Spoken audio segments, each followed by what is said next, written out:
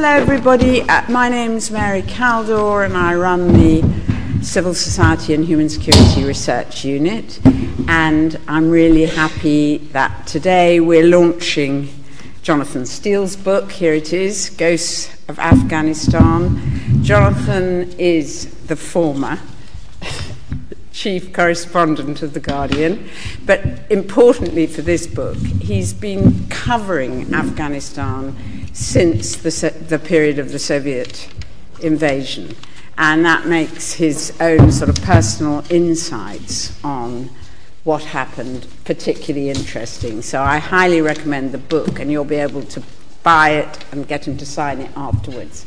And so Jonathan's going to start, and he's going to talk about some of the main arguments in the book. And then we're very lucky also to have Francesc Vendrell, who was the former UN Special Representative to Afghanistan and later the EU representative to Afghanistan, and is now a distinguished visiting fellow at the Civil Society and Human Security Research Unit. And so he will talk about the Taliban and the prospect for a political solution. So I'll hand over to Jonathan. Well, thank you very much, Mary. As Mary has just said, Afghanistan has been part of my life for the past 30 years. I've reported from the country in each of its turbulent modern phases, starting with the Soviet occupation. I was there 3 times in the 1980s in Kabul. Then the Civil War, which resumed after the Russians left in 1989, and which culminated in the destruction of Kabul by Islamist warlords in the 1990s, who shelled each other's strongholds for 4 terrible years in the city of Kabul. And then again in September 1996, I was one of the many correspondents who rushed to Afghanistan to report on the Taliban capture of the city. We watched them ripping cassette tapes out of cars because they forbade any kind of music being played. They pulled crates of alcohol out of the cellars of the Intercontinental Hotel, laid them out on the road, and drove a tank over them to smash all the alcohol. Although I must say the driver got a little bit confused because the fumes of the alcohol began to infect him. And after 9/11, I was back again in Afghanistan covering the US attack, which helped to topple the Taliban in a matter of weeks. And I've made about 6 visits, I think, since then to cover NATO's uphill struggle to pacify the country against a resurgent Taliban. Afghanistan has a complicated, tragic recent history, and I'm obviously not going to try and go through it all this evening. What I want to try and do is to talk about some of the myths, what I call the myths about Afghanistan. There are 13 of them mentioned in this book, and I try and debunk them, because I think they contain with them a great deal of misunderstanding, and if you can get to the truth of them, one will have a better chance of seeing where we can go from here, which is what Francis will be talking about a bit later on. So the first myth I'm going to deal with is the Soviet Union suffered a massive military defeat. This, of course, is part not just of the Western narrative that the Russians were defeated in Afghanistan, it's part of the Afghan Mujahideen myth, their thinking. And of course it was part of the thinking of Osama bin Laden, who said we defeated the Russians in Afghanistan. In fact, we did more than that. We brought down the Soviet Empire because of their failure and their humiliation in Afghanistan, and we're going to bring down another empire now. That was the Osama bin Laden line, and he coincided very much with the Western view. Well, actually, it's not true, because although the Russians had certain offensives that they made, which didn't achieve the goals they wanted, they were never actually defeated in a pitched battle, and they could have remained there much longer than they did. The reason why they left was that a new leader came to power in Moscow in 1985, who had inherited a war from his predecessors, which was not going well, and which he realized was basically a stalemate. Now, I think we may be beginning to detect some of the parallels between what the Russians did and what the Americans are now doing now. Because we also have now sitting in the White House a man who inherited a war from his predecessors, which is not going very well, but unfortunately who has not yet recognized that it is a stalemate. They still think that they can push back the Taliban to the point where, if there are negotiations, the Taliban will be negotiating from weakness. So this is really an important point, that Gorbachev realized that there had to be a political settlement.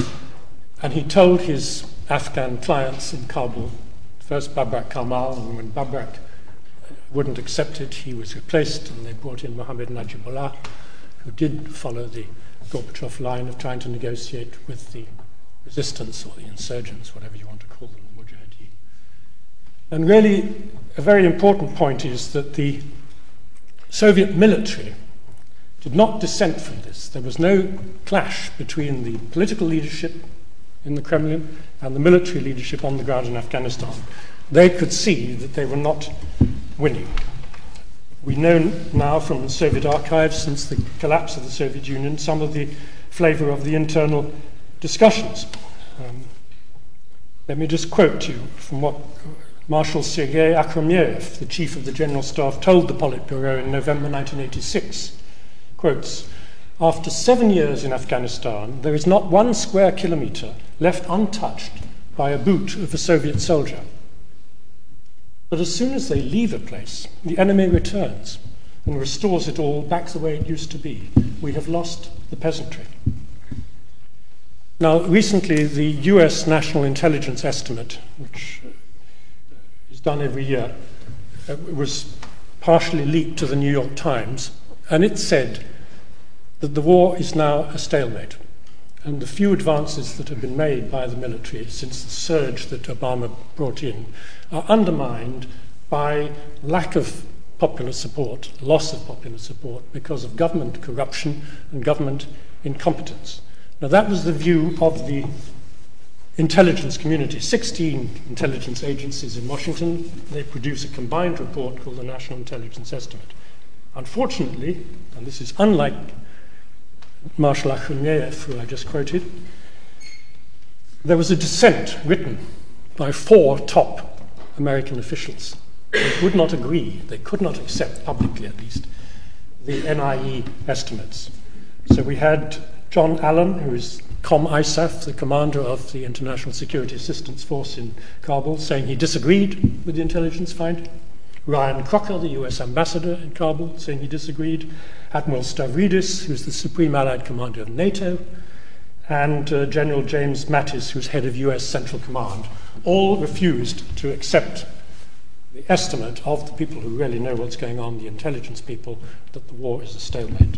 So that is a very big difference, unfortunately, between what happened with the Soviet occupation and what is now currently happening in Washington. Let me come on to the second myth. The myth is that after the Russians left, we walked away. The West walked away. You hear it from people constantly. Hillary Clinton, in testimony recently to Congress, said exactly that. She said after 1989, the West walked away, but now we're going to be smarter and more strategic, and we're going to stand firm and not abandon the country. Ryan Crocker, who I've just mentioned, the US ambassador's gone on record saying the same thing. Well, if only they had walked away. They did not walk away. They continued the arming of the Mujahideen, even though there wasn't a single Russian soldier anymore in the country. They told the Mujahideen, you just have to keep on fighting, and we're continuing to supply you. You don't need to negotiate with the Najibullah government of Kabul. You will win everything. And as a result of that, the civil war carried on, and eventually, not because of the military defeat, but because of a change of regime in Moscow, and the advent of Yeltsin, who came in and who had a very different world view from Gorbachev, and wanted to cut back on all Russian commitments overseas.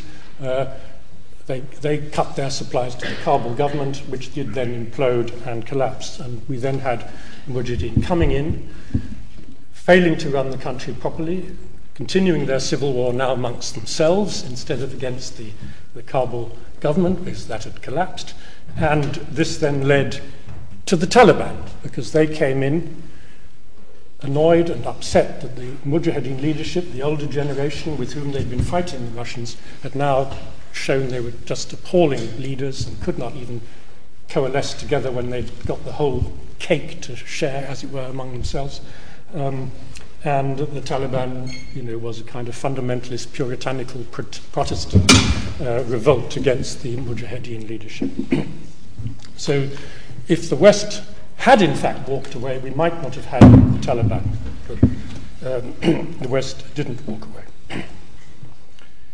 The third myth is that the Taliban invited Osama bin Laden to Afghanistan in the 1990s. Of course, Osama bin Laden was there in the 1980s, fighting as a jihadi against the Soviet occupation, and was in indirect contact with the CIA, because, as I mentioned at the beginning, they were also supplying the Mujahideen. I'm talking about the second time he went to Afghanistan, because after 9/11, of course, there was this idea that the Taliban and Al-Qaeda are exactly the same thing, and to revenge 9/11, the Taliban had to be toppled. Well, as I say, it wasn't the Taliban who invited Osama bin Laden to come to Afghanistan in 1996. He'd left, he'd gone back to Saudi Arabia, then he moved to Sudan, and it was from there that he really organized the early Al-Qaeda atrocities, the attack on the US Embassy in Nairobi and Dar es Salaam in 1998.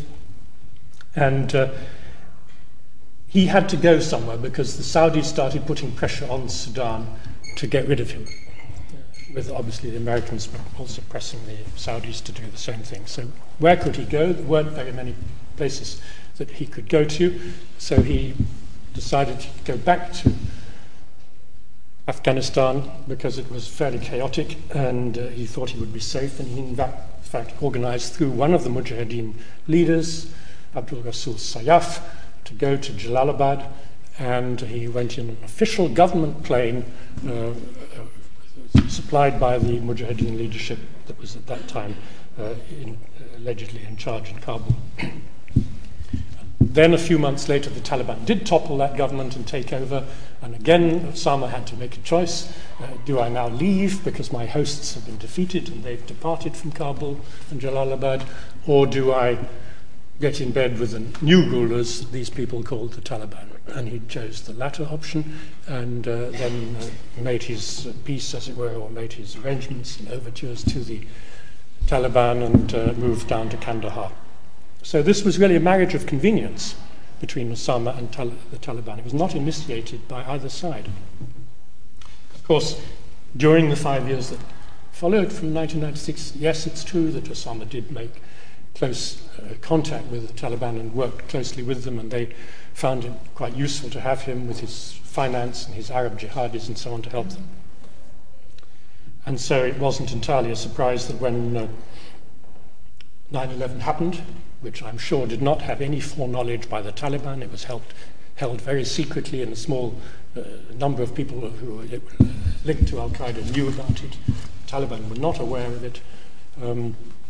But when it happened and Bush said, you've got to hand over Osama bin Laden to us, the Taliban fell back on the sort of traditional Pashtun hospitality thing, saying, he's a guest, we cannot just throw out our guest, give us the evidence that he really was behind 9/11.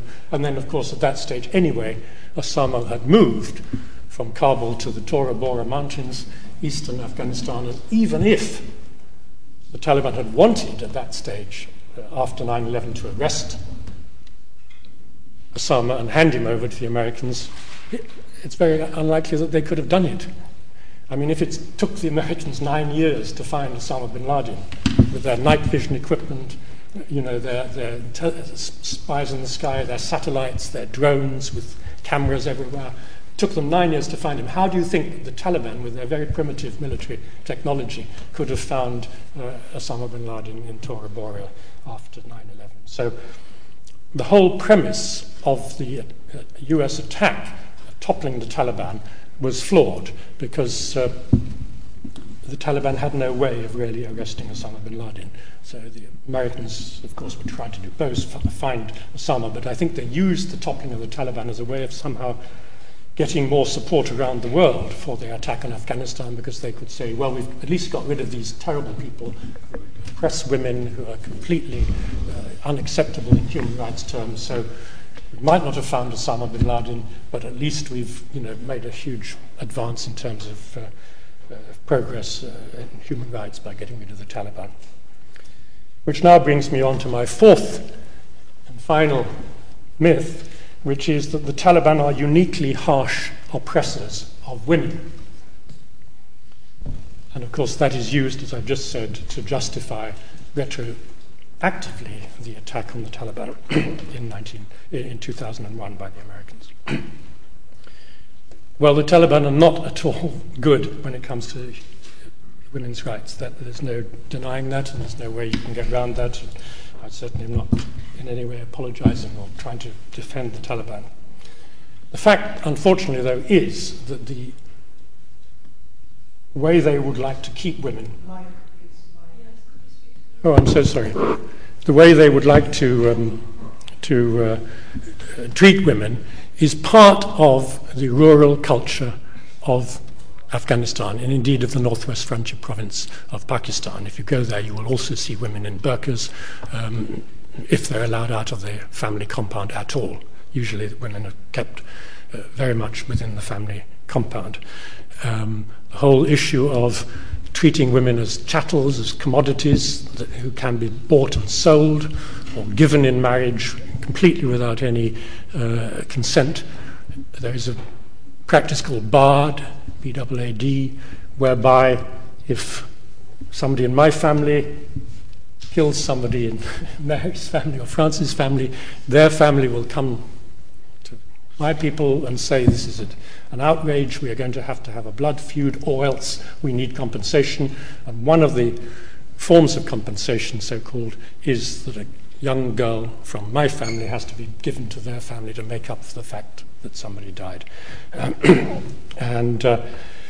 These brides who are just not given any option are then treated by the host family, the new family, where they are often as just household slaves, basically, and sex slaves.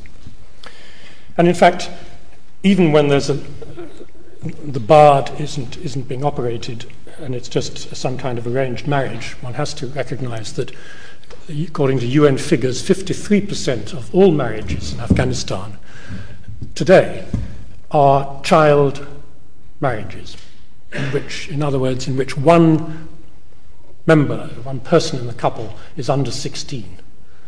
53% of all marriages involve somebody under 16, and of course it's no mystery that usually that person under 16 is the girl. So it's a very, very harsh environment culturally in rural Afghanistan. What the Taliban did was to transfer these rural practices to the cities like Kandahar and Kabul, and of course that is a step backward. But don't think that if you can defeat the Taliban, you're going to somehow make things wonderful for women, because it's going to take decades, and foreigners cannot come in and change deep-seated cultural practices in that way, and they shouldn't try to come in and do those things either.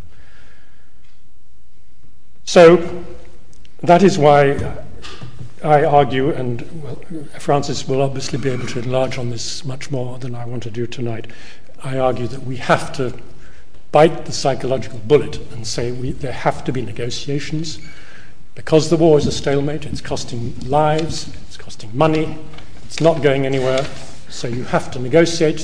Who do you negotiate with? You don't negotiate with the unarmed people who are on your side. You have to negotiate with the armed people who are not on your side, who are your enemies. Just as Britain eventually did negotiate with the IRA in Northern Ireland, the men with the guns, you have to negotiate with the men with the guns in Afghanistan. By all means, during the negotiations, try and do what you can to get guarantees that in some kind of government of national unity, because I don't think the Taliban are going to take over the whole country. I think it would be a government of national unity in which they would have a share, but not the monopoly. Try and negotiate, yes, the best human rights deal you can get. But that Afghans have to do that negotiation, not foreigners. The foreigners have to negotiate how long their troops remain and when they're going to come out, and they shouldn't be trying to negotiate on the internal issue of what kind of Afghanistan will survive after what is actually 38 years of war. For us, the war's been going on 10 years. For Afghans, it's been going on since 1973. Thank you.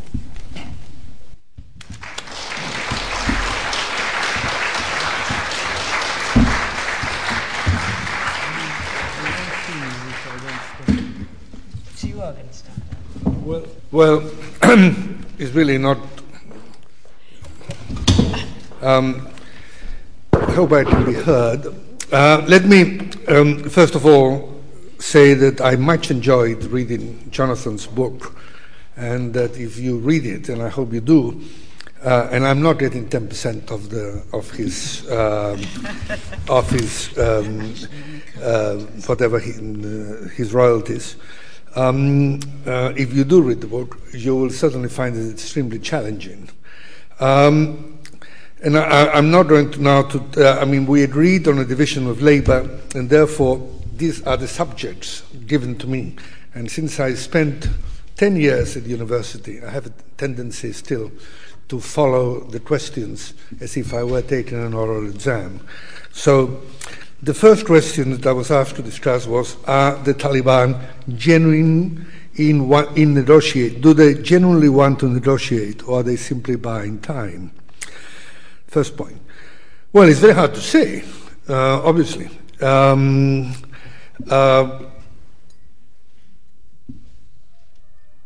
I suppose that they realize that, I'm pretty sure they realize, that they are not in a position to take over the country as a whole, not yet anyway, and that maybe the best approach would be first to negotiate some share of power. I still believe that ultimately they would like to achieve full control of the country, even if and after an agreement has been reached. But that doesn't mean just because they want it, doesn't necessarily mean they'll be able to have it or do it. Of course, then there is the relationship with Pakistan, which I'll discuss a little bit later. They're obviously not happy being under Pakistan hospitality, and so they might be seeking a way of becoming freer from this curious relationship they have with Pakistan. When I was the UN envoy in the last 2 years of the Taliban, it was quite obvious that the Taliban weren't terribly fond of the Pakistanis, even though the Pakistanis seemed to believe the contrary. I think that they may be fearing losing control of their fighters, because one of the tactics, I can't say it goes beyond that. One of the tactics of General Petraeus has been to kill, and inherited from General Petraeus, has been to kill mid-level Taliban commanders, in the expectation that then the Taliban will simply submit, when in fact the danger, and what we fear, is that there are more radical commanders taking over, and probably less loyal to the Quetta Shura, which is what we, for lack of a better word, I would call the Taliban command. I think they want to see foreign forces out of the country, and I think they would like to get the credit for it. And I think they also want to become a more visible political force, which the talks in Qatar may give them the opportunity.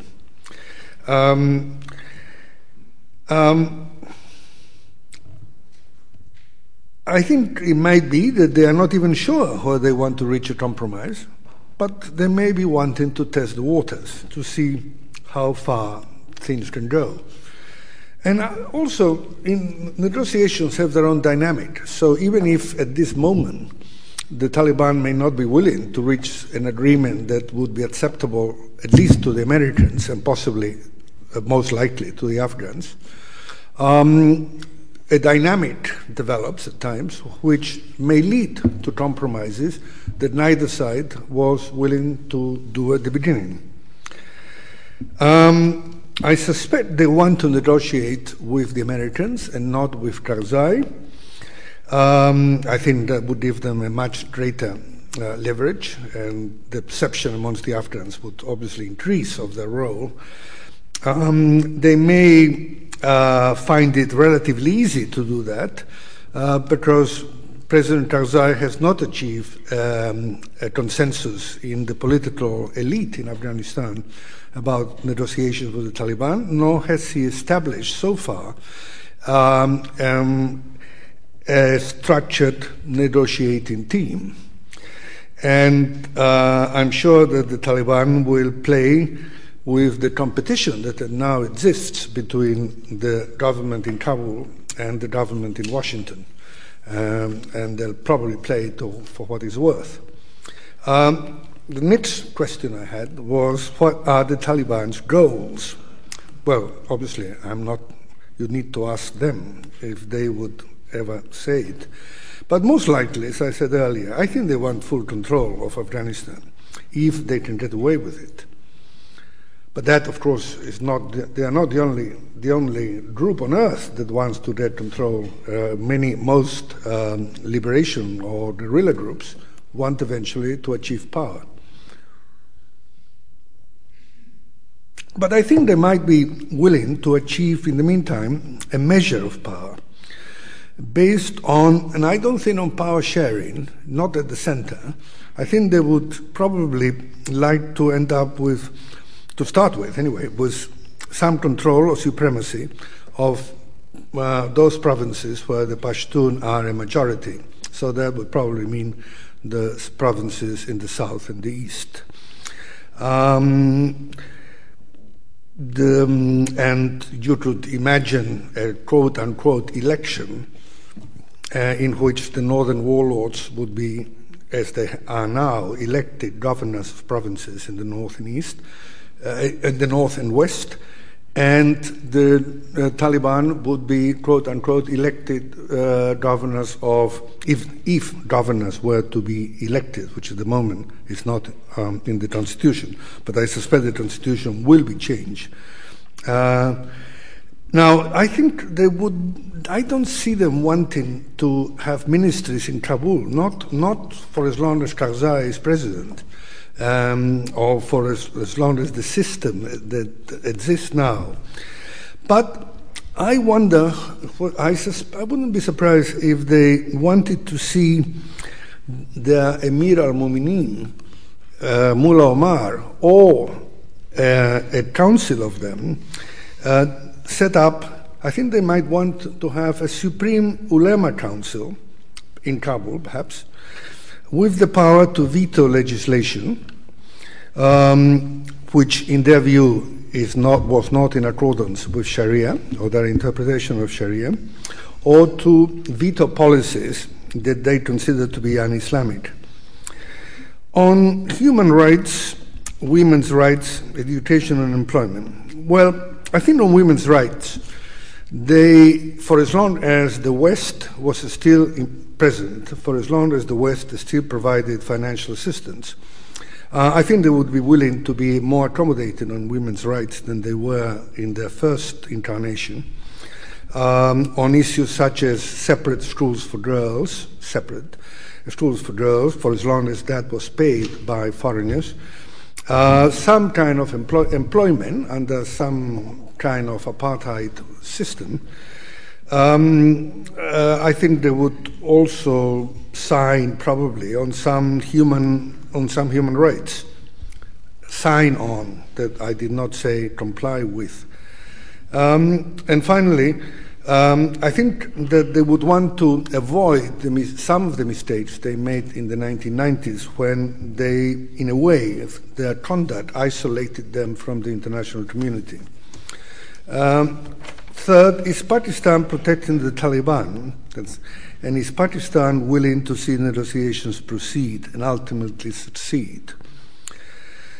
Well, I think that Pakistan will continue to see the Taliban, or at least elements of the Taliban, as a strategic asset in terms of India, in terms of ensuring that there is a compliant government in Kabul. I think Pakistan clearly would prefer to be the channel for talks with the Taliban. They would be the conduit.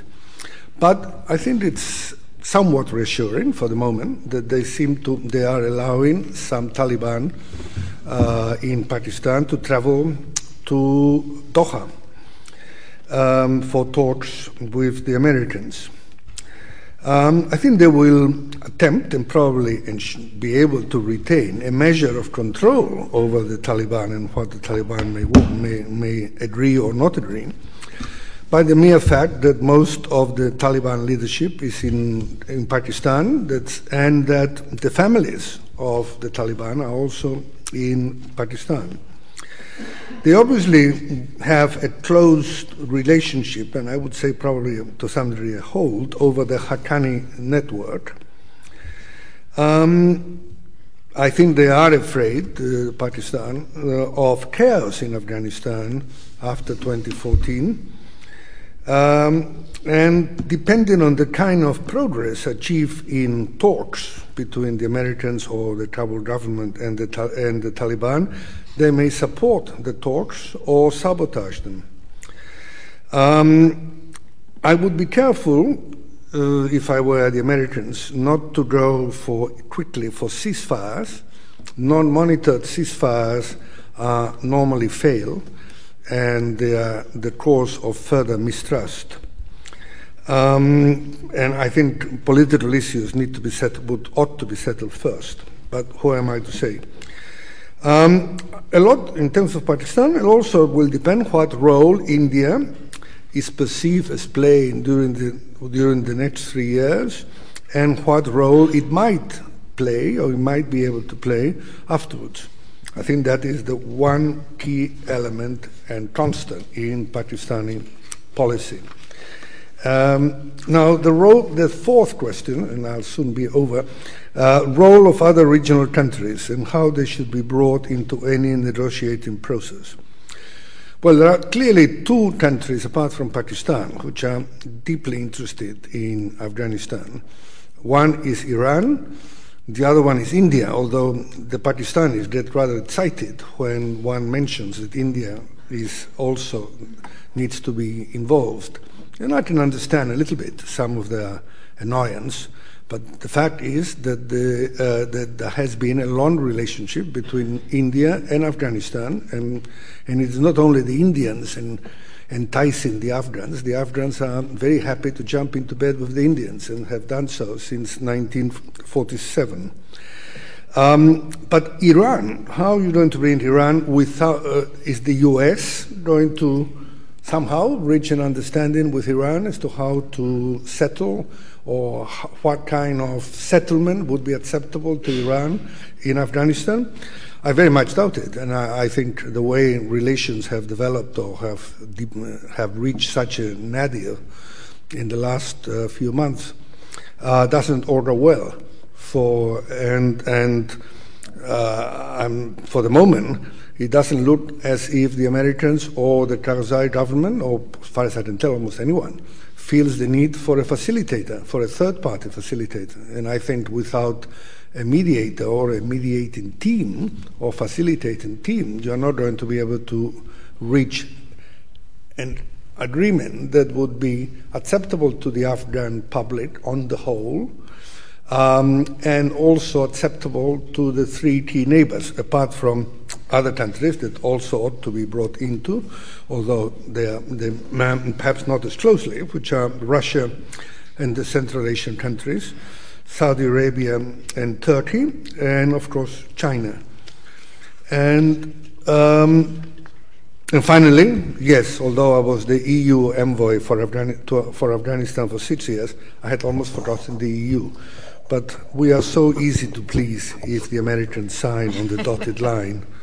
Thank you.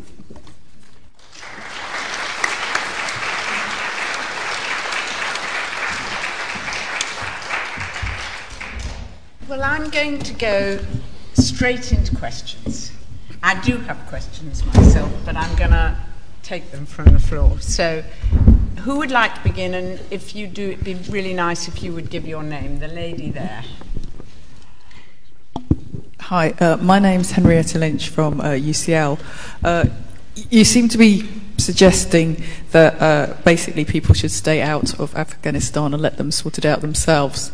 But after what we're hearing afterwards, I mean, how is this going to be possible? Is this possible? What do we do about this? Because I can't see that sort of it. Yeah, stand up, do whatever you like. Incidentally, Mary, we were supposed to have a discussion for 10 minutes, but let the comments speak first. Well, I was just wondering whether we shouldn't go straight to right. But let's have a discussion. No, I suspect that there are enough controversial points that you've made that there will be a good debate without my having to say anything. Well, I'm going to stand up, not because I want to be dominant, but because of this rather awkward podium thing here. If I sit, some people can't see. Well, there's nothing wrong, obviously, with outside people being engaged in Afghanistan in an aid and development context, and clearly the country, which is one of the poorest in the world, needs it. So let's have as many UN agencies as possible, UNICEF, UNESCO, WHO, all the rest of it, plus all the other international NGOs like Médecins Sans Frontières and Oxfam and Save the Children and so on. I'm all in favour of that, but I think the prescription of what kind of constitution Afghanistan should have and what guarantees for human rights and women's rights should be in there is a matter for the Afghans. We shouldn't try and impose it. So that's the division of labour I would make. And of course, as Francis pointed out, we do need negotiations, a role to be given or a place to be given for hugely important regional countries like Iran, India, Central Asian states, as well as Pakistan. Yeah. My question is immediately to Jonathan. I mean, you said the issue of constitution or deciding what legal system Afghanistan should have should be left to Afghan people. By Afghan, who do you mean by Afghan people? Are Taliban Afghan people, or are people who are giving their lives because they want the freedom, or they want to have education for women? They don't want to be in that, archaic system of Taliban being, anti everything, which is the sign of human progress. I mean, don't forget that it was Taliban who destroyed Bamiyan, for example. They can destroy many elements of art,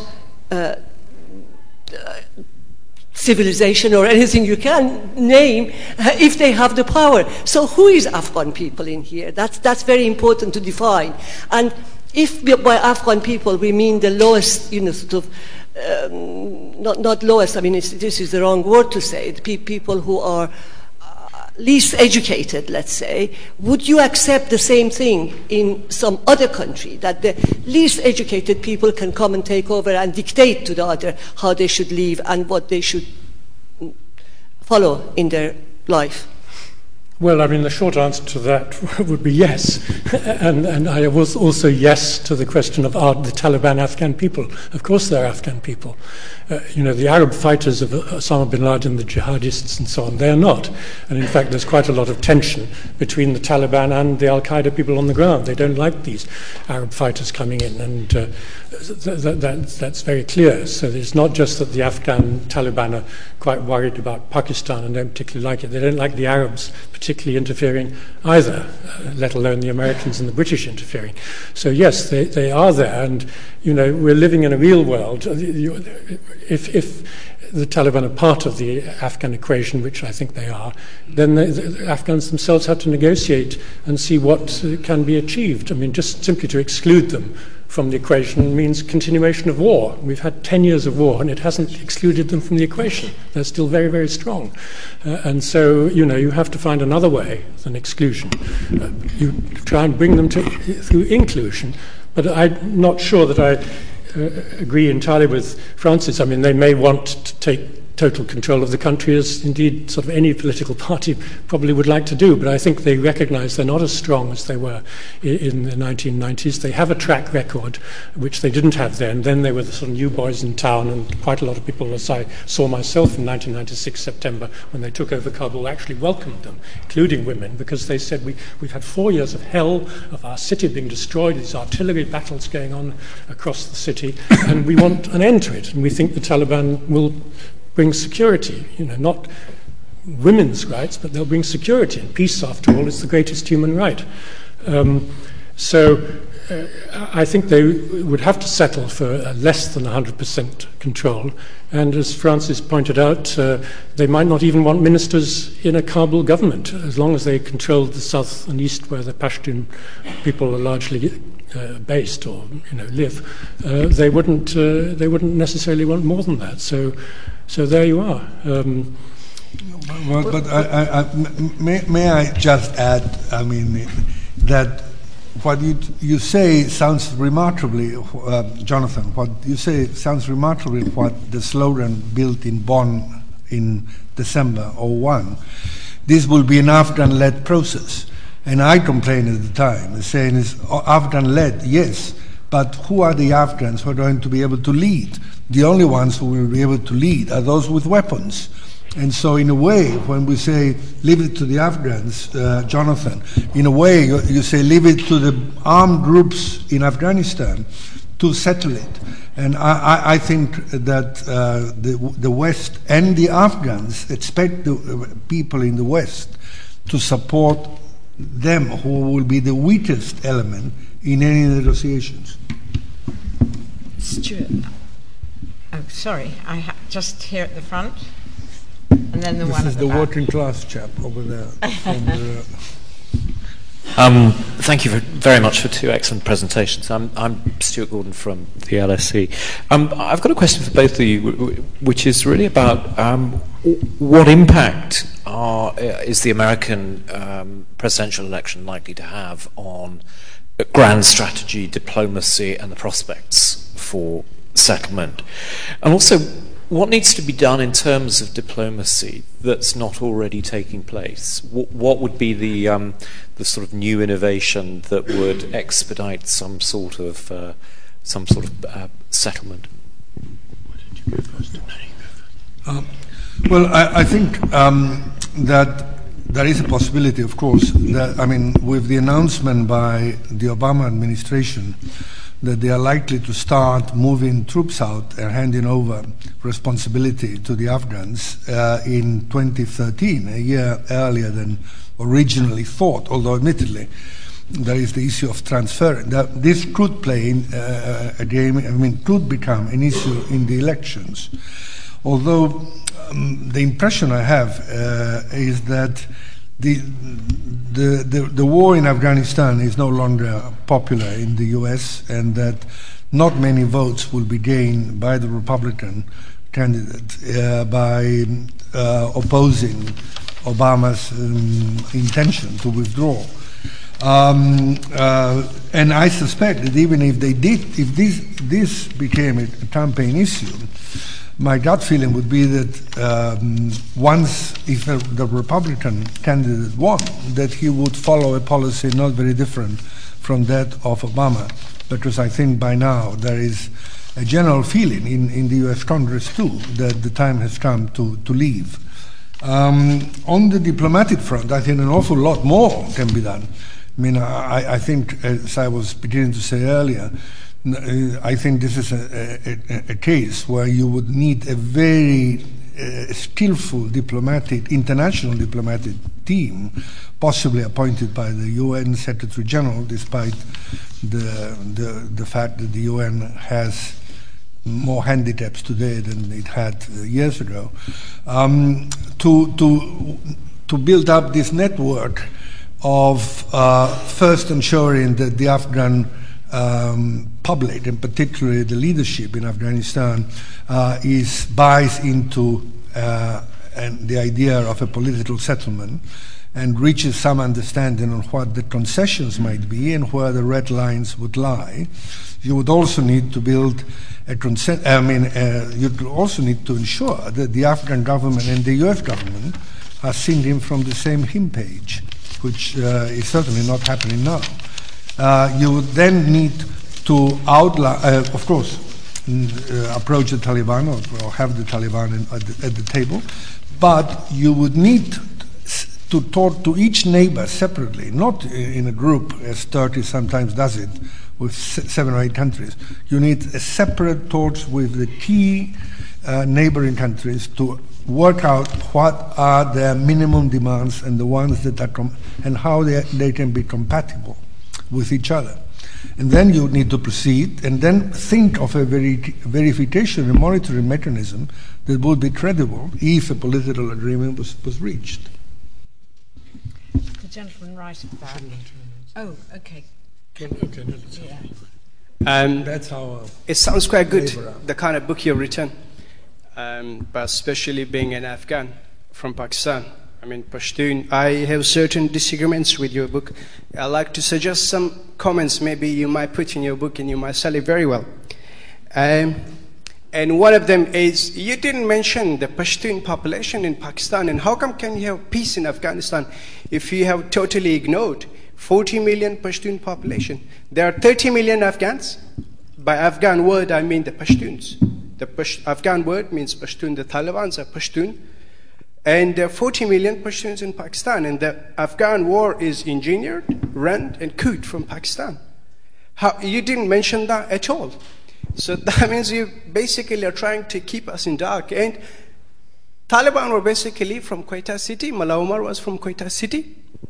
Majority of them were no economic nationalists, neither extremists. They were ISI planned, ISI engineered and cooked people to run Afghanistan, not to run, to have a pro-Pakistan government in Afghanistan so they can maintain. One of the main reasons they wanted to do that was Dividend Line. Dividend Line by the British was to divide Afghanistan. The treaty finished in 1993. Now was the time where these 40 million people had to merge back with Afghanistan. That means to break Pakistan in 2 pieces. One is all the Pashtun population merge back with Afghanistan. Second is Pakistan will have a kind of civil war, and Pakistan never wanted that. The Pakistani government, the Pakistani intelligence, the Pakistani think tank killed all the Afghan intellectuals, including Najibullah. Dr. Najibullah was hanged in Kabul for no reason. He had done nothing. He was in prison when the Taliban went in control. The first thing they did was to hang him. So, I'm going to finishing here, that you can't have a peace in Afghanistan if you're trying to ignore the Pashtun population in Pakistan, so-called Pakistan. We disagree with the existence of Pakistan, which is a fake creation and which is a big trouble. That's why, till you don't sort out this, till you don't sort the Pakistanis backing up the Taliban, you can't have peace in Afghanistan, because the Taliban are Pashtun and they have a right straight interest, economic nationalist interest in the country. So let's spell it out. You try to play it very diplomatically, and I disagree with that. Well, you've just given me a wonderful commercial for my book, because if you read it, you will find all the points you've made dealt with. I talk about the Pashtunistan issue. I talk about the Pashtun, the Patan in northwest frontier province of Pakistan. I talk about the way the British did indeed divide the line, the Durand line, which is still not recognized officially by the government in Afghanistan. All those issues are there, so please buy the book. Thank you.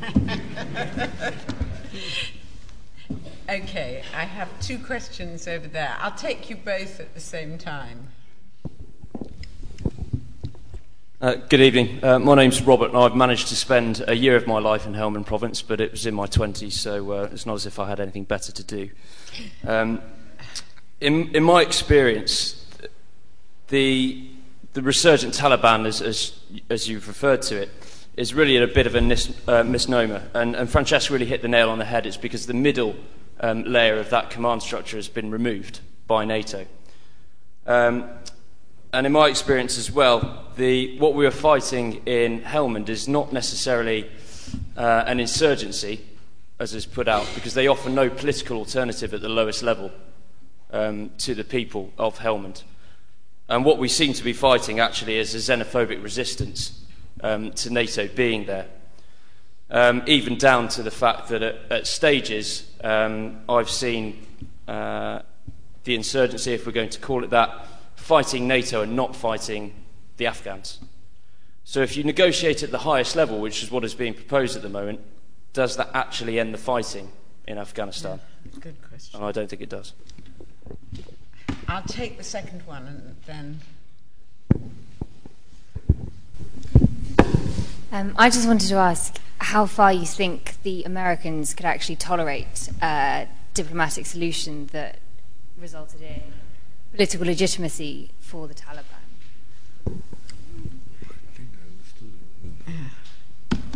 Do you want Francesc or... All right, well, I mean, I'll deal with the last question. I mean, I think that is one of the reasons that inhibits the Americans from negotiating, feeling there would be a perception of a US defeat if they negotiated and the Taliban emerged in some form, minority form, in a government of national unity, and the US then left. But this was exactly the same that the Russians felt like. I mean, the debates in Moscow, as we know from the archives, were not about can we still win the war. I pointed out, I gave you one of those quotes, and it wasn't a unique quote. There are many quotes from Soviet military saying this war is not being won. The people who were hesitant about it were actually people in the civilian leadership. Ironically, Eduard Shevardnadze, who was, the Soviet foreign minister, you perhaps remember 20 years ago, from Georgia originally, who was saying, no, it will damage Soviet prestige around the world if we pull out. It looks as though we're abandoning our friends and we're unreliable and all the rest of it. So, I mean, that is always the danger. If you make a mistake and you go into a war that you shouldn't have gone into, when you come out, it looks as though you're admitting an enormous mistake, or, a blunder. And I'm afraid it was a blunder. But, the political leadership has to do that sometimes. And I think, if I just answer the point that was raised by somebody about the US election, I mean, there are many, many polls in America that show the majority of Americans want to pull out of Afghanistan. I mean, I'll just mention the most recent one, which was on the 10th anniversary of the war, on October the 7th last year, which was a CBS poll, which said 53% of Americans think the war in Afghanistan is going badly, and I think it was 62% think that the Americans should come out within the next 2 years, which is earlier than the Obama date. By the end of this was a 2011 poll, so by the end of 2013 they wanted them out. So it wouldn't be an unpopular thing for the Americans to come out. Some people might say they've been defeated, but I think, just as I said, the Soviets were not defeated. The Americans have not been defeated in Afghanistan, except politically.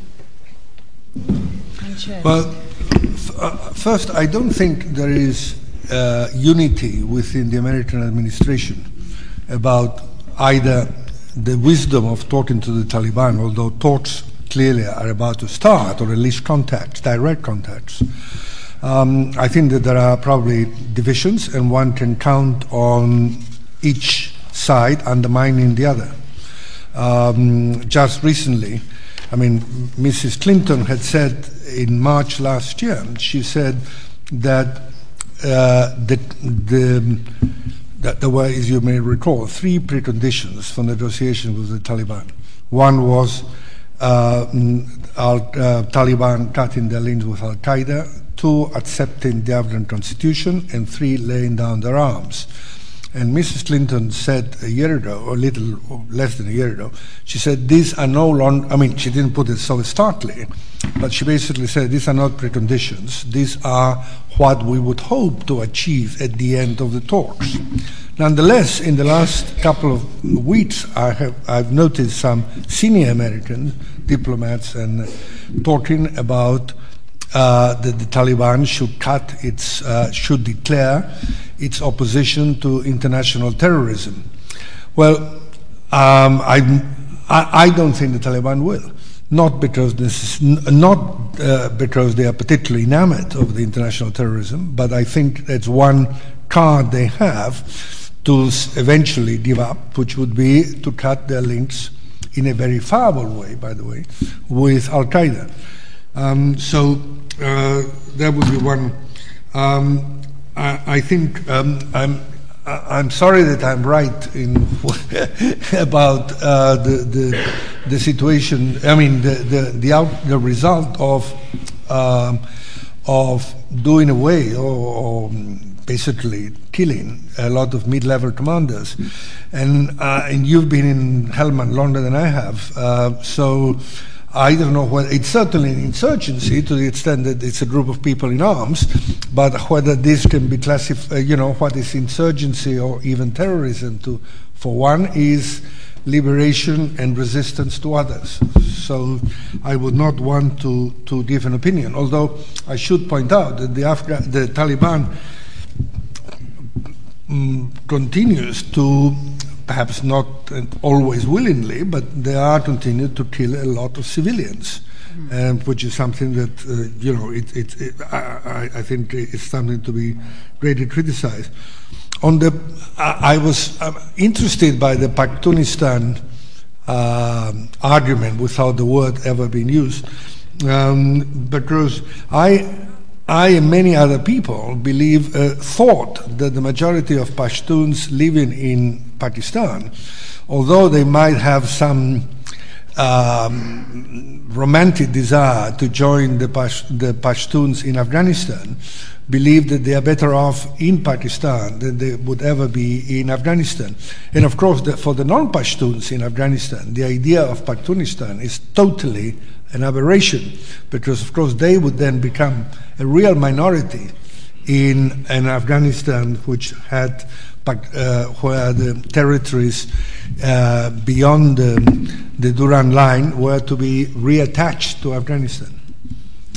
Thank you. I'd like, if I could, intervene and make a comment and a question. And the comment relates to the point from the gentleman from Helmand, which is that I think the Taliban has become a very decentralized organization, and that there are people fighting for very many different causes, including purely criminal activities, being engaged in the drug trade. And there's quite a lot of vested interest now in the continuation of violence.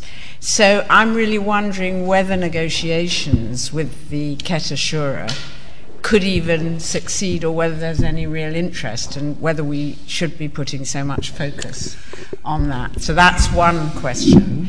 My other question, which relates really to your point to Jonathan, and maybe about, leaving it to the Afghans means leaving it to the armed groups, which I agree with. But how does one get around that in negotiations? I mean, many of the people that I tend to talk to in Afghanistan think that the government is a government of thieves, extremely predatory, and are horrified by the thought of power sharing between the Taliban and the current warlords, and the kind of lives that they will lead in the future. They probably think if it means an end to the fighting, it's better than nothing, but basically it's by no means a solution. So how do you ensure that the people without guns get a say in the talks? On the first point, on the Quetta Shura, I think there is, first of all, one can only try. I mean, it's the only available address, as it were, that we have.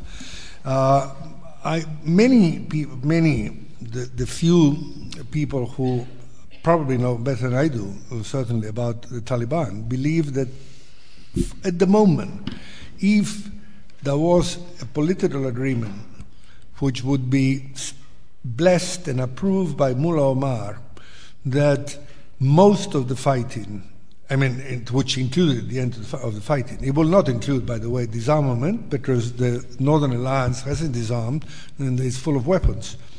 But I think an agreement that was blessed by Mullah Omar would probably lead to a major reduction in fighting, although there probably would be some spoilers who would oppose it. The longer one takes in reaching an agreement, the weaker the position of the Quetta Shura probably will become. As for the second question that Mary has put forward, how I would ask her, since she is the advocate of human security, as to how do we do it? Because I admit that although I constantly say we must bring civil society in and we must bring the political groups, if there is pressure to achieve an agreement, and I suspect that once talks start there will be pressure, it's so complicated to bring in, keep civil society informed, at the same time maintaining an element of confidentiality, without which it's very hard to make progress.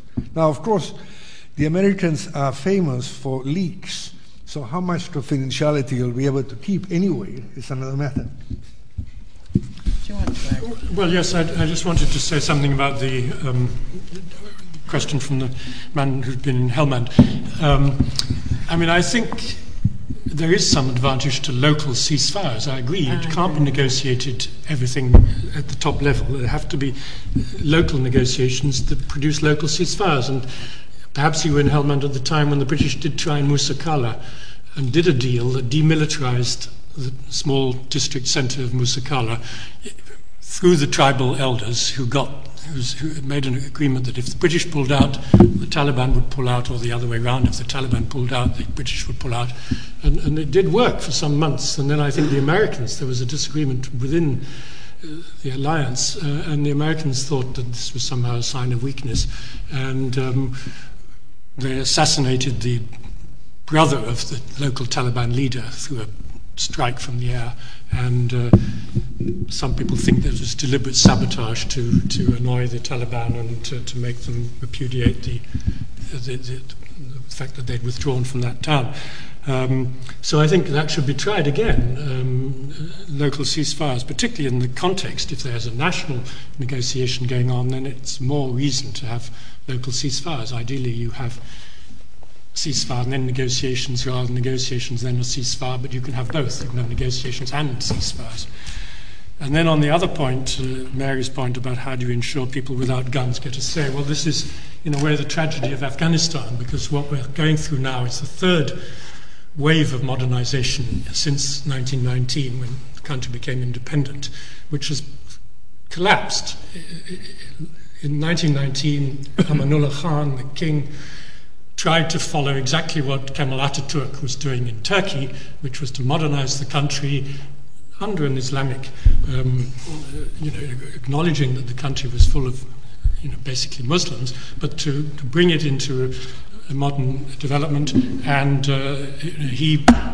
Amanullah Khan told everybody in the court that they had to wear Western dress, get rid of the national dress, and women had to go unveiled and so on. And it produced a huge reaction from the rural people, the traditional elders, the clerical people, and fundamentalists of various kinds, and he was toppled. Then it happened again to some extent under the king after the Second World War, the next king, Zahir Shah. It happened under the Soviets because basically the Russian project was a modernization project, put in the Communist Party that would sort of develop the country and turn it into something more like Soviet Central Asia, like Kazakhstan, Uzbekistan, which were modernized and urbanized, and industry was brought in, blah, blah, blah. And now we have the fourth modernization under the Karzai government backed by the Americans, and of course it's not working either, as we said at the beginning. So that is the tragedy, that the number of people who always, when the wheel comes round again, want to try and really get together and modernize the country and get rid of some of these really archaic feudal practices, try it. They're in such a small minority that they cannot succeed. And so it's the same with the people without guns. They just do not have the mass behind them to succeed. But I mean, we can deplore that, but I don't think we can change that as foreigners. Yeah, we have. And I have some questions later for Jonathan. Oh, And this one too. Well, you start and okay. then My name's Martin Hall. Question is this really. Ever since the People's Democratic Party of Afghanistan took over in 1978, there's been fighting. And basically because the fighting's continued because there's never been one party group faction, call it what you will, which has been strong enough to control the whole country. Sometimes with the intervention of outside people, sometimes not. Now, if you look at it now, it seems, to me anyway, that there's no real likelihood that any group party faction will, for the foreseeable future, be in a predominant, hegemonic, whatever you want to say, position.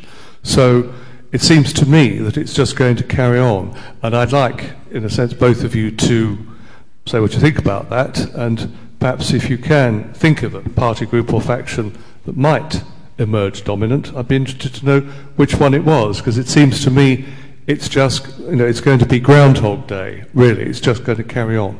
That's my question. And then the gentleman here. I mean, it's sort of linked to the last point you made about failed modernization. My grandmother was married at 10. I'm Indian. And that's a very ubiquitous practice, as you said, it was part of a feudal culture. How did it change in India? I think there were three elements. Western provocation, taunting by missionaries, recognition that there was something wrong in the society by male reformers like Gandhi and Nehru, and then a feminist movement.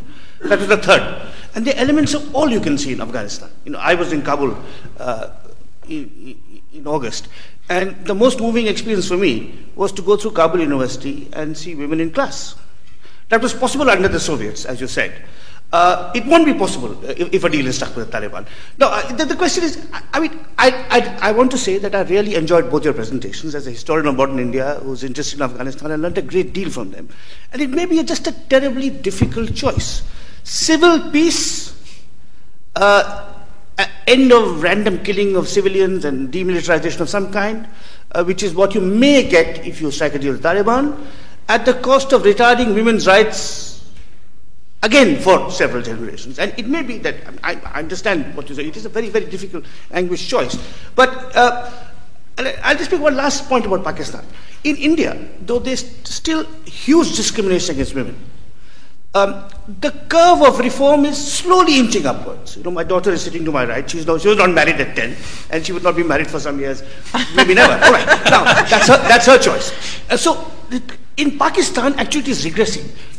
If you visit Pakistan, as you certainly have, I have, over the last 10 or 15 years, in a more cosmopolitan city like Lahore, many more women are around Wales in the streets, or they don't go out. So it is really a very... So I think the difficulty... women's rights is something that is going to get a huge setback if a deal is struck with Taliban. Maybe that's the only way people can live in some kind of peace. I don't know. Well, okay, let me come in with your question. I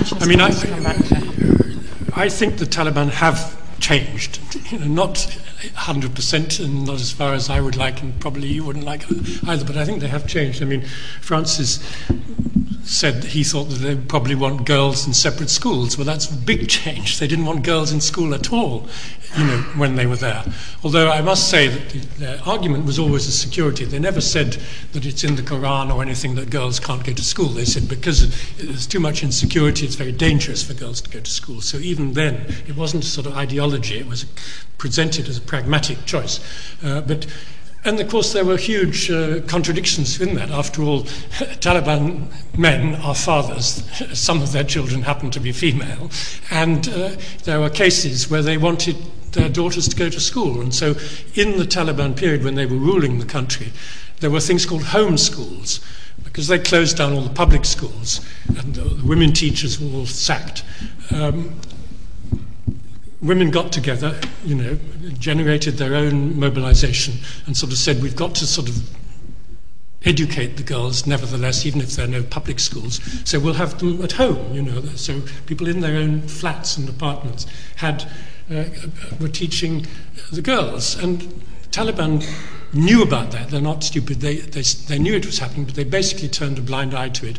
And we have many cases where they would come to the people who are running these homeschools saying, "Can we get our daughter in? Don't tell anybody that she's my daughter, but can she come?" So what I'm trying to say is that it's not as absolute. Even then, in 1996 to 2001, when they were in charge of the whole country, as I think it would be if they came in charge now, and I still don't think they will ever get complete control again. So again, they'll have to make compromises. Well, and one point which I would have raised afterwards, but when you said but I raise it now because it's linked in a way. I mean, I think what the Taliban did to women is, with women in Afghanistan, is a bit what the South African National Party did in 1948 when it established apartheid. There was already this huge separation of races under SMATS, under the United Party. What the Afrikaners did, and what the Nationalist Party did, was to legislate about it, and therefore make it much more rigid. And in a way, they got far more opprobrium that perhaps his predecessors also deserved.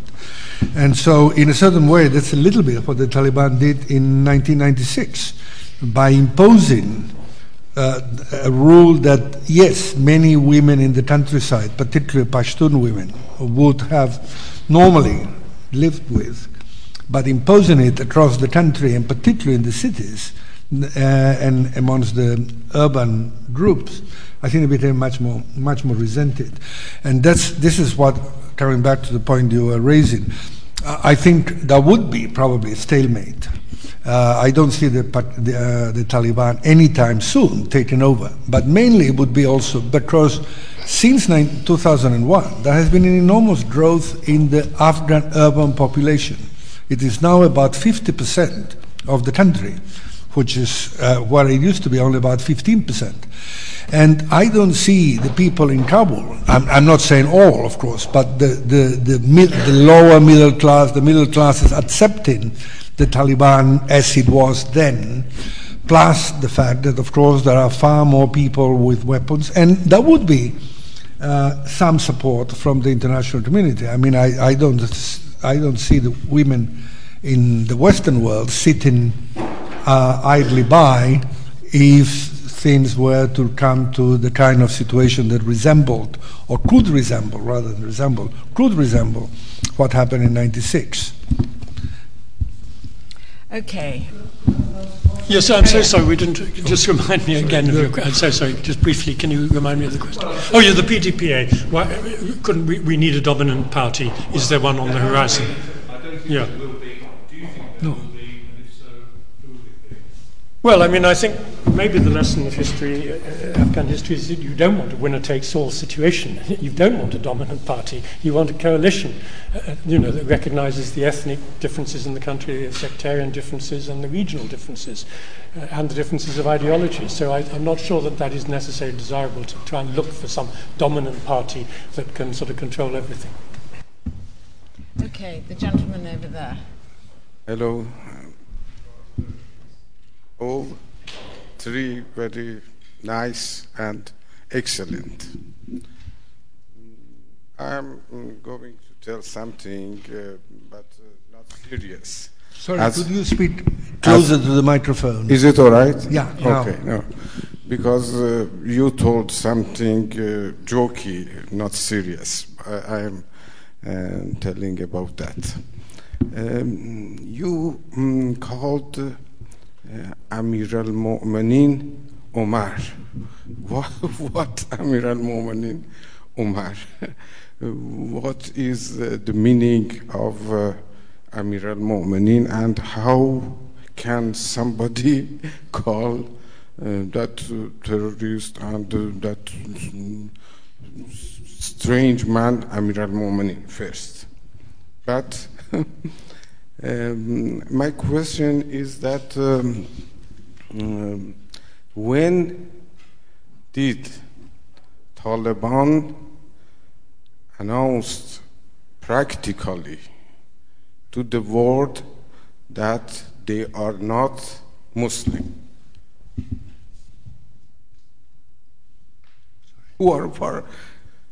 My answer to that question is that the day which they destroyed that monument in the mountain, Buddhas, you mean? In the mountain, there was a big monument. It is about 15 years ago, I think. Oh. I remember. 15 years ago. Oh, that was exactly 10 years ago. 11 years ago. 11, something before, they destroyed that monument.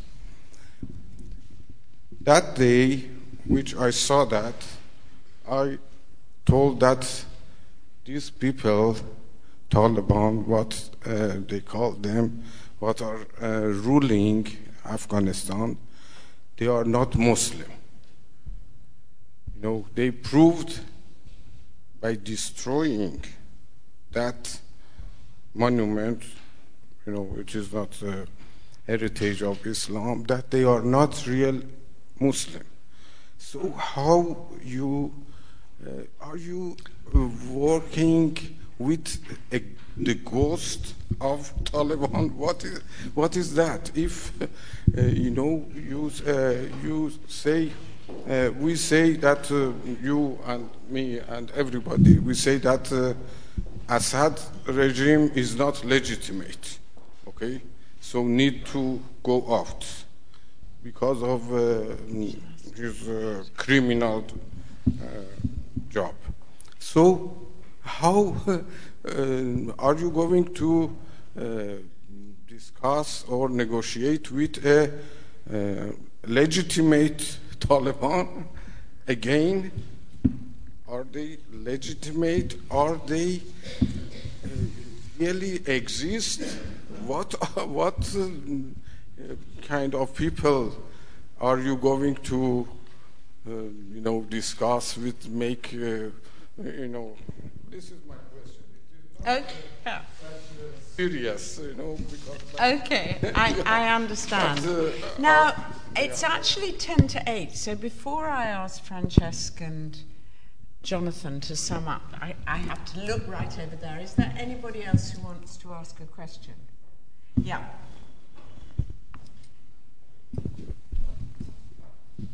Yeah, sorry, I'll try and be quick. We talk quite a lot already about the Taliban, but one thing we've not really gathered upon is the weakness of Karzai's regime and of the warlords and how that's going to affect any peace settlement that comes out. I remember, Jonathan, you mentioned that you want to see more foreign intervention in Afghanistan, like through governance and the UN agencies. But how much do you buy Rory Stewart's argument that actually this has made the Afghan government weaker by making it reliant and corrupted by foreign aid? So what's the likelihood that the process will just fall apart because of the weakness of Karzai's regime, this inherent corruptibility, and that doesn't have the support of the Afghan populace? Okay, and one last question over here. Going back to the myth that you talked about and trying to learn a bit from history, your point was that we didn't leave Afghanistan. We actually told the Mujahideen, don't negotiate with the other government, overturn it. Isn't that eerily similar to what we're doing now in Syria, telling the opposition, do not negotiate with the government who may want to negotiate with you? Okay. Well, I won't take the last one because I think for sure that Jonathan has something to say on it, and I'm sure he has on the others. On the issue, I did partly say it was an element of humor when I called Mullah Omar Emir al-Mu'mineen, but I only said it partially, not because I believe he's the Emir al-Mu'mineen, but because this is a seriously held view of the Taliban. And when it comes to the talks and to the eventual settlement, some formula will have to be found as to how you dispose of Mullah Omar. On the one side, he is needed probably if one is going to have a settlement with the Taliban. On the other hand, he can be a problem as to what to do with him. And now I'm not in favor of. I mean, I would not have been in favor of negotiations with the Taliban in 2001. At the end of 2001, I would never have invited. Now a colleague of mine claimed the Taliban should have been invited to Bonn. Of course, that was ridiculous. There was no way at that time of inviting the Taliban to Bonn, and the Americans would have been the first ones to be totally opposed. The fact is that we've committed, and the West and the US in particular, have committed so many mistakes over the past 10 years that we are now in the sad situation of being forced to reach some kind of political settlement, without which things will become worse, because there will probably be a series of civil conflicts, civil wars in various parts of the country. And so it's not out of desire that I'm saying I think, and also it is clear now that the US and the Europeans are looking for the way out. So that's the only reason. As for the question, which of course is should really have been addressed to me and not to Jonathan, I am the believer in the Western presence, or the Western international presence in Afghanistan, as I believe it in many places, provided it is done in the right way. Provided it is done in the right way. It is not the right way to support warlords, as the US did from the very beginning. It is not the right way to continue to pour money on corrupt people. It is not the way not to support the embryonic multi-ethnic and pluralistic groups that exist in Kabul and which have received absolutely no help from anyone. So those would be the points. All right, I'll stand again. Your question about dependence mentality, I mean, I think this is absolutely right, and I'm afraid it's something we've learned in the sort of last 20 years of sort of international peacekeeping since the end of the Cold War. I mean, it's true in Bosnia, it's true in Kosovo, it's true almost everywhere where you have a post-war huge UN peacekeeping operation with all the huge institutions coming in, the World Bank and everybody else. The local government tends to be dependent psychologically on these people, totally dependent financially on them, and it does create the image that people are just sort of puppets of the international community. And so then when they begin to withdraw, they're left with nothing there that they can really point to as being what we've done for our people. It's all what the internationals did. So that is a real problem about sort of humanitarian intervention and what happens after you've got your regime changed. But the Karzai government is not weak only because of that. The Karzai government is weak because it hasn't done anything, enough about corruption. In fact, it's encouraged corruption, so it has had a bad track record too. How that will change is not clear, but its own record is very poor. And of course, the fraudulent elections of 2009 didn't improve its image either. On the negotiations, with the Taliban, it wasn't possible in 2001 to negotiate with the Taliban. They had just been defeated. On the other hand, it might have been possible to delay the formation of a new government and sort of set it in stone quite so quickly, with the hope that in the interim, some of the Taliban, the so-called moderate Taliban, could have emerged from their defeat in 2001 and said, it was wrong what we did, we made a mistake, we want to come back into the fold. But at that stage, the Americans were saying, no, these people have to stay out. Some of them have come back into the fold and are living in Kabul now. Senators even, some of them in the current parliament in Kabul.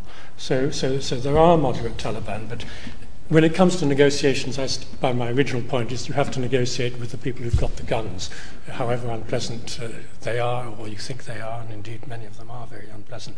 But they have the power, and if you want to stop the war, you have to do it. And I think the lady that's gone now who asked about, implied that you shouldn't talk to the Taliban because they are so unpleasant. In fact, a majority of Afghans want to talk to the Taliban. It's not just me saying this, it's not outsiders imposing the idea of talks with the Taliban. This is coming from Afghans. The Asia Foundation, which is a US-financed organization, did a survey quite recently and discovered that a majority of Afghans do want to talk to the Taliban.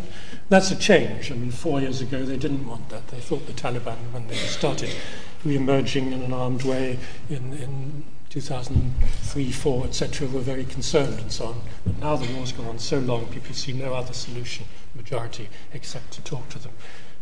I don't want to get into the Syria parallel too much, but I accept your point. Negotiations are one possible solution in Syria, which is not being tried. And there may be a sort of inconsistency in sort of saying let's have negotiations in Afghanistan but not have them in Syria. Well, thank you very much. I'm going to just say one last word, which is I don't think Afghanistan was ever a humanitarian intervention. It was the war on terror. And there were some very good people, of which Francesc is one, who tried to make it more like a humanitarian intervention. But I think that's always been the tension. And I'd like to think there is some form, there's something between complete withdrawal and fighting a war against the Taliban and Al-Qaeda, and that there is some middle position that one could still hold to. And so I'm giving myself the last word to say that. But thank you very much, both to Jonathan Steele and to Francesc Vendrell.